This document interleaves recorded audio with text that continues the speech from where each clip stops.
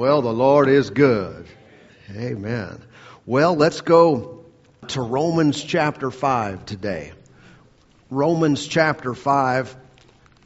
Today, of course, is the resurrection day, the day that we celebrate the resurrection. And there's so many ways we can approach this day and this subject and talk about Jesus.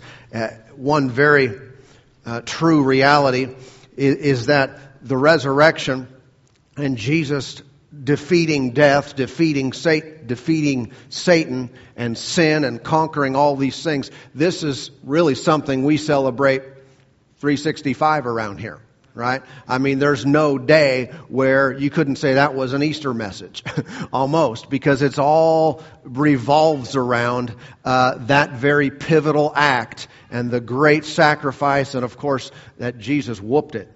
And not Gangnam style, but I think that whoop thing, you can't get that out of your head sometimes when you see that. It's bad. But Jesus did whoop the devil and did it and laid all of his righteousness to our account. Aren't you glad for that? So I want to talk about this, approach these things this way today, and it's a new series I want to begin. The Lord put this on my heart to talk to you about this. Romans chapter 5, let's begin over here in verse 6. Romans 5, verse 6. It reads, "For when we were still without strength, in due time Christ died for the ungodly. For scarcely for a righteous man will one die. Yet perhaps for a good man some would even dare to die.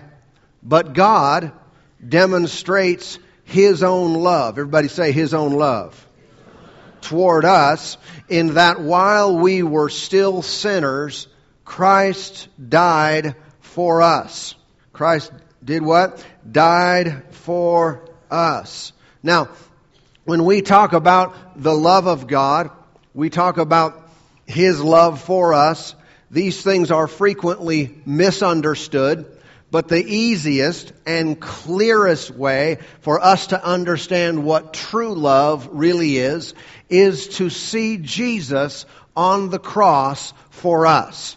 As the scriptures mentioned here, He didn't come and do this great thing for us because we were deserving of it, because we earned it, because we were worthy of His time and sacrifice and all these things. No, quite the opposite was the case. You and I were unworthy, undeserving, and yet He did it anyways because of what?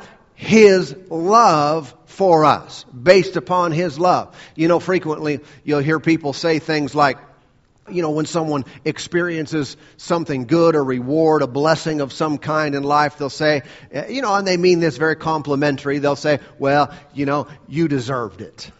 You deserved it. And how many know if you ever get a compliment like that, you might want to interject and say, well, not really, but I'm really thankful.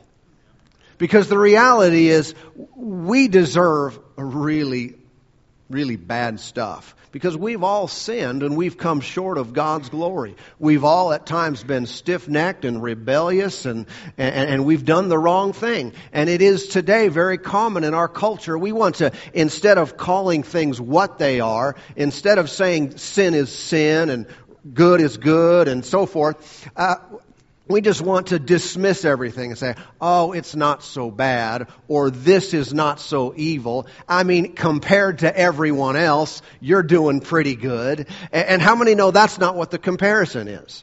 It's not how good I'm doing compared to how good you're doing, or my life compared to your life. It's my life compared to God.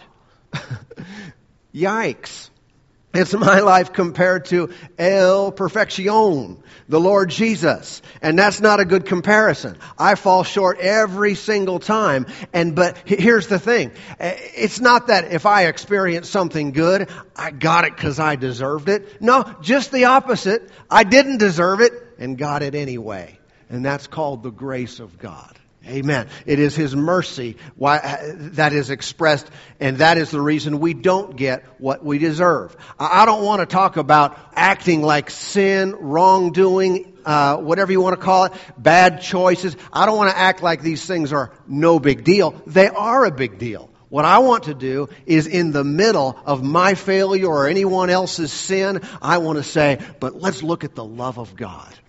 Let's look at His mercy and His grace. We don't ignore the wrong, we magnify the solution. And the solution is Jesus. Thank God for Jesus, for the love of God.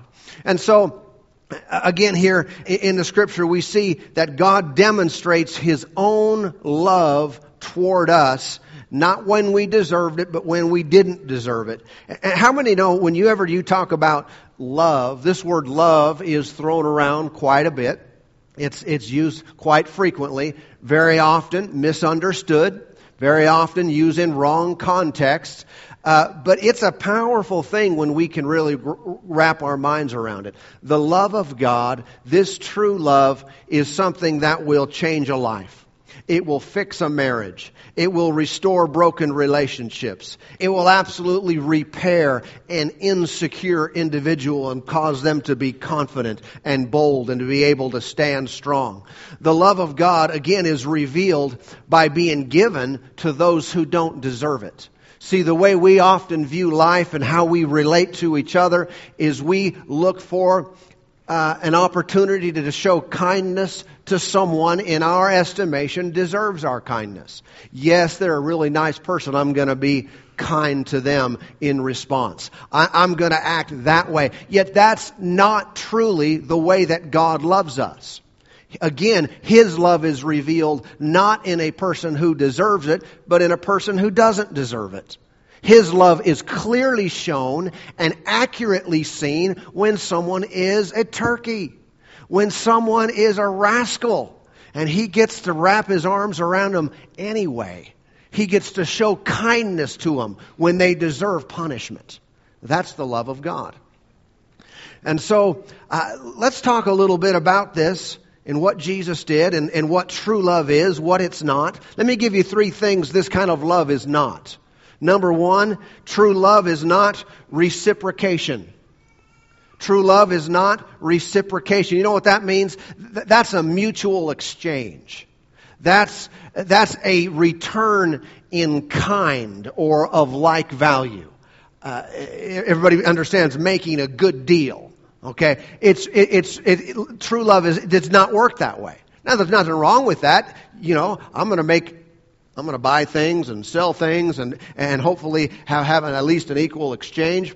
But that's not the way the love of God works. Okay? It's not looking for an equal exchange. It's not looking for reciprocation. How many know that that's one of the biggest problems in many relationships and many marriages is both husband and wife are looking for the other person to do whatever they want them to do, and then they'll respond in like manner.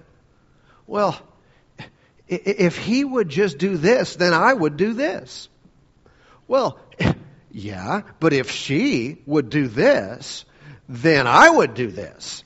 If she would just do this for me, I'd be happy to do this for her. But what happens, because if I do it for her and she doesn't do it back to me, well, that's not fair. I know that's love. Everybody with me? Yeah, that's when you're truly beginning to operate in something that is not just humanly based, that is not just naturally focused and has its origin in the human mind. This kind of love comes from God. I'm going to do it for you, and you're probably not going to do it for me back, but I'm going to do it for you anyway. Hallelujah. I'll scratch your back if you'll scratch my back. But how many know God scratched your back and you can't even reach His back? You know what I'm talking about? There's nothing, absolutely nothing that you and I could do to repay. There's nothing we could do to give back to Him what would be equal to what He sacrificed for us. Yet He was willing to do it anyway. See, let's get an understanding now of the love of God. Secondly, true love is not attraction. All right? It's not reciprocation. It's also not attraction. You know, we frequently have this type of language. We use this kind of language in life, especially in romance, in relationships. We talk about falling in love. Falling in love. You know, I mean, that sounds good. It sounds exciting, but it also sounds accidental. Right? Not by choice.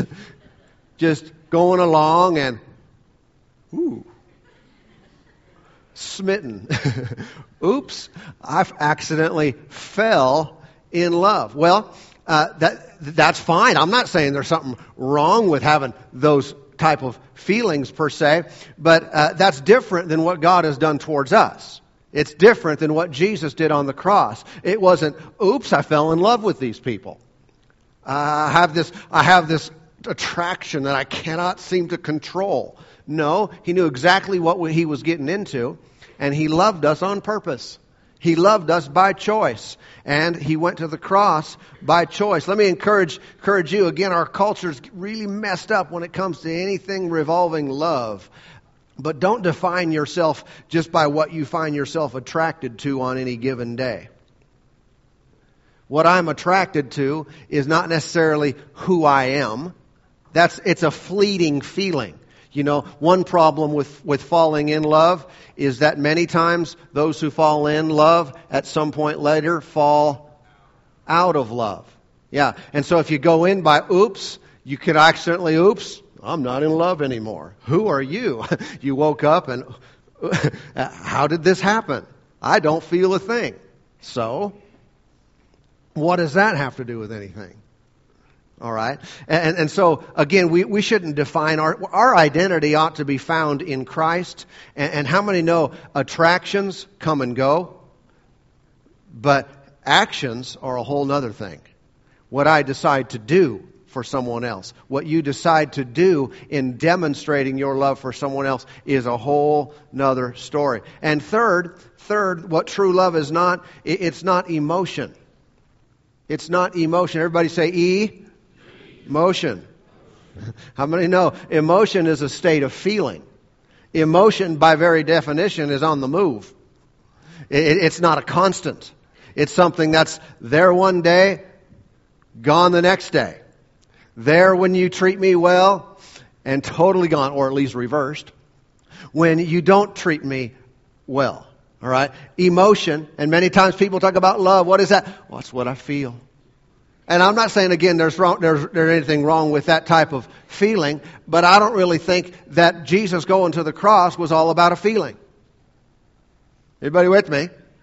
Come on now. Come on. I mean, you're God, and you've created the world, you've created man, and your only desire is to bless and to walk with them and to shower your love upon them, and yet every other turn it seems like they want to go their own way. They want to do their own thing. They want to do exactly opposite of what you have instructed them to do. This is not about a feeling here, because the feeling says, wipe them out.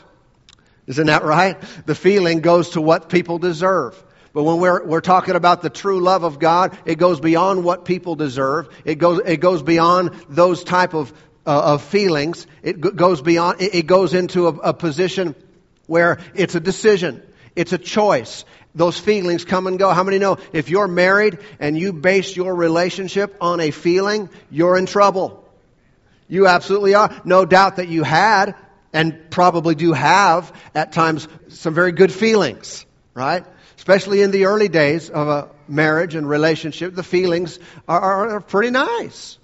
I mean, every day, you just love that person without even trying, right? Just admire almost everything about them. They're just wonderful. But if you stay married long enough, somewhere in there, some days slip in, and you look at them and don't get goosebumps. Isn't that right? It's like, oh. That's what you look like without, never mind. I'm not talking about my wife, of course. It's still as good as day one. But I'm talking about in any relationship that's based on feelings, it's only temporary. Because one day the feelings will be there, and the next day they'll be gone, and next day feelings will be there. There have even been, studies on relationships that show that couples who are just really kind of ready to throw in the towel at a certain point in their relationship, those that didn't, and the main reason being, they're not in love, they're not feeling it anymore, otherwise they wouldn't even be discussing that the feelings weren't there. But those who say, well, let's stick it out anyway, we'll just stay together, that the vast majority of them within a few short years were happier than they ever had been before. Just from sticking it out. You know what that's called? It's called love as a commitment. It's called loving someone by choice. I've made a commitment to you. I've decided to be this way towards you. And how many know that kind of decision is necessary in all of our relationships, whether be it friendships, be it spouses, no matter what the case. It can't be based upon a feeling, because that is so temporary. Let's go over to the book of Jude. Jude, chapter, there's only one chapter. Jude. It's right before Revelation. Not Revelations. Revelation. Jude, verse 21. Jude, verse 21. Notice with me here how it says, keep yourselves in the love of God, looking for the mercy of our Lord Jesus Christ unto eternal life. I want you to notice that phrase right at the beginning there. This is so vitally important. It says, keep yourselves in the love of God. Now, who is supposed to keep themselves in the love of God? That's you, that's me. I'm responsible to keep myself in God's love.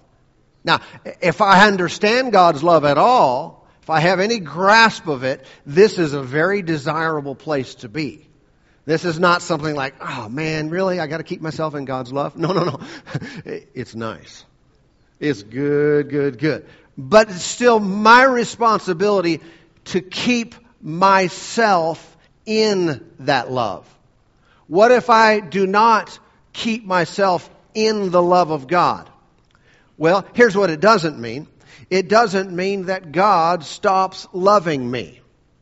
You see, the resurrection of the Lord Jesus was a guaranteed provision that God's love could be and would be with us at all times.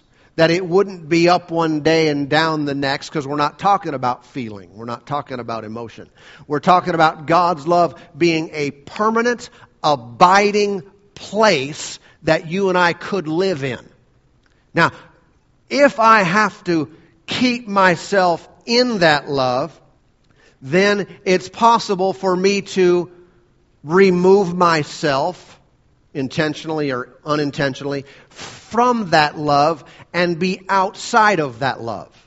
Now, again, not because God has stopped, because we know the Scripture says in Romans that nothing can separate us from the love of God.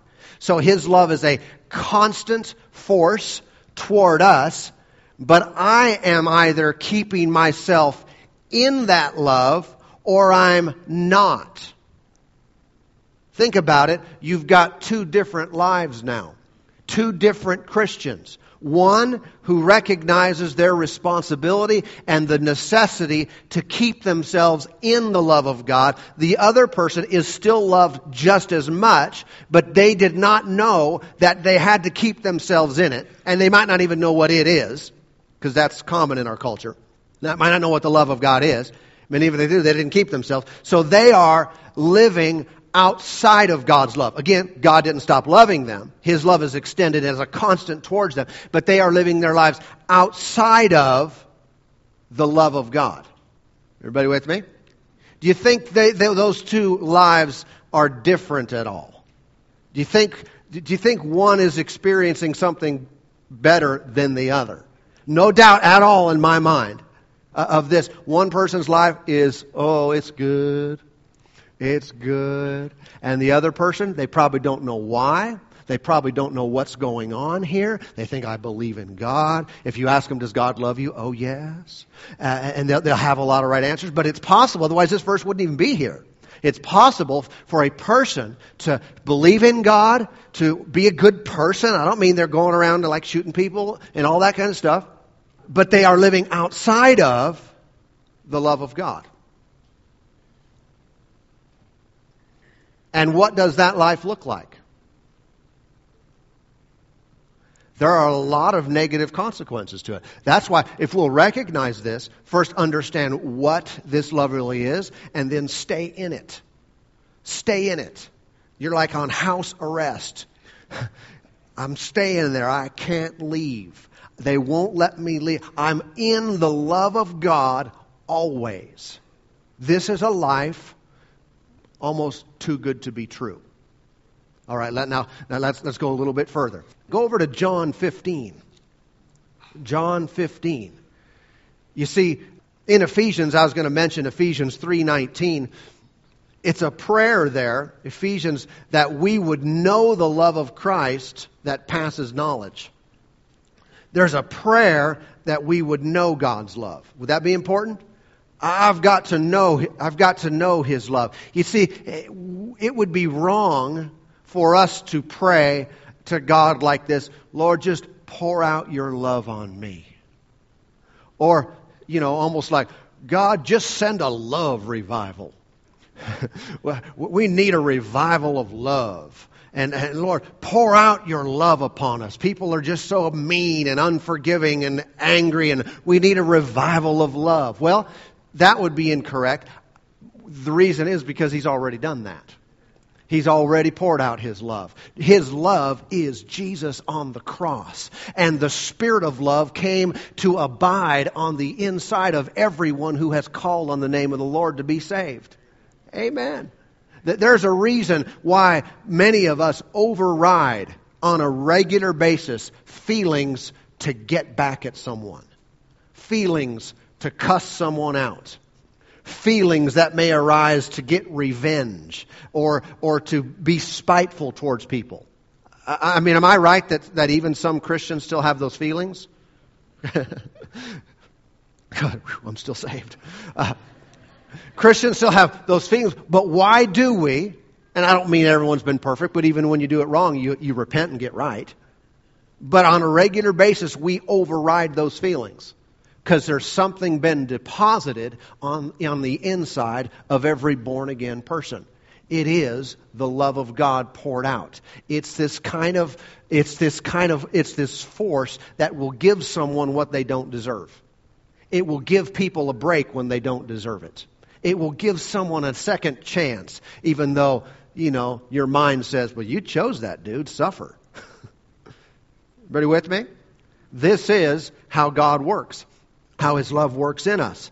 Okay? And so I'm not praying, Lord, just fill me with your love. No, I've received Jesus. Lord, here's my prayer. May I have a revelation of your love. May I understand your love. May I comprehend the love of Christ that passes knowledge. Now, John 15, Jesus was talking here to His disciples in verse 9. John 15:9. He said, as the Father loved me, I also have loved you. Abide in my love. Everybody say abide. Abide in my love. You know what that means? That's not a visit. That's really saying the same thing. Keep yourselves in the love of God. Jesus said, abide in my love. Don't go here occasionally. Don't visit my love. Don't think about it on occasion when you need it. Live there. This is to be your permanent dwelling place where you are in my love at all times. This means, he didn't say abide there, but if you do anything stupid, I'm totally kicking you out. Bam, you're out of my love for a while until you can work your way back in, till you can earn your way back in. No. How many know efforts to please God or to gain right standing by Him by doing good works is futile? You and I could never do enough to cause us to be right and perfect before Him. The only way we get in is by saying, Jesus was this on my behalf. It's like you read in the news, Every year, this time of year, they put it on the TV of some folks in the Philippines, right? And these guys will crucify themselves. Everybody know what I'm talking about? I mean, not to death, but just to, suffering, just to near death. I don't know. Great pain. They actually crucify themselves, have themselves nailed to the cross, thinking that this will in some way help their standing with God. It's penance and these type of things and makes them worthy before God. Nothing could be further from the truth. This kind of thinking is a great deception. It's a great deception. People that do that, when they're done with their suffering, they are no closer to God than they were before. In fact, probably the reality, this is sad, they're probably further away. Further away. Why? Because they're absolutely not trusting in the finished work of Jesus, what He did for them, but they're trusting in their own selves and what they do for God. We can never achieve any kind of place with God if that's the case. But Jesus said, as the Father loved me, I also have loved you. Abide in my love. Stay in my love. Whose responsibility is it to stay in God's love? It's mine. If I'm not feeling the love, and I use the word feeling loosely, all right? If I'm not feeling the love, that's not God's fault. If I'm feeling insecure, feeling unlovely, unworthy, don't like myself, just don't feel like a very worthy human being, that's not God's fault, because He gave His very best for me. He gave His very life for me, the life of His Son. I mean, He paid top price for me. If I'm not feeling it, that's on me. Why? I haven't kept myself in His love. Everybody with me today? But the good news is I can, if I'll understand what it is. He said, verse 10, if you keep my commandments, you will abide in my love. So we can see how to stay there. Just as I have kept my Father's commandments and abide in His love. Okay? So again, Jesus was raised up so we can abide in His love forever. Now go to 1 Corinthians 13. Okay? 1 Corinthians 13. Here's a real truth. People often will live and act in accordance with how they see God. Your view of God will very likely determine how you relate to and how you treat people. And here's one of the problems. It's this misunderstanding of God's love. In this regard, people see God many times as vengeful, as angry, as He's just looking for an opportunity to get back at us. And He's holding a grudge against us. He's marking down all of our sins and keeping record of every wrong thing we do. And that's the image that they have of God and how He relates to them. Therefore, that's likely the way they treat other people. And they're doing those very same things. But a clarity of understanding of how God relates to us can fix this. 1 John 4:8 says, he who does not love does not know God, for God is love. Well, if God is love, and I know love, love, if I know God, the God of love, then I will love. But if I don't know what love is, or I don't know that God is that, then I will not love. I cannot love to the degree that I'm supposed to love unless I understand that God is love. And I have to understand what God is and what that love is to understand Him. Am I going in a circle here? See, if I say God is love, but I think love is what I've been operating in my whole life, if I think love is how maybe a parent treated me, or how a friend or so-called a fair weather friend treated me, or if I've had a broken relationship here, or if my spouse has done me wrong, and I interpret, this is love because it's called love, or I see it on TV and I see all this kind of bizarre behavior in the parades and stuff, and they say this is love, and they got all kinds of things going on in the world around me, and it's all said, it's called love, this is love, this is love, this is love, and God is love. I'm totally messed up in my relationship with God. Everybody with me? And if I don't understand that about Him, and I don't see Him in truth, and I don't understand the reality of what love is, then how in the world can I love? I don't know what it is. I don't know what it looks like. I have no example. But if I'll just bring it back to this, how can I understand it? Go back to Jesus on the cross. That's love.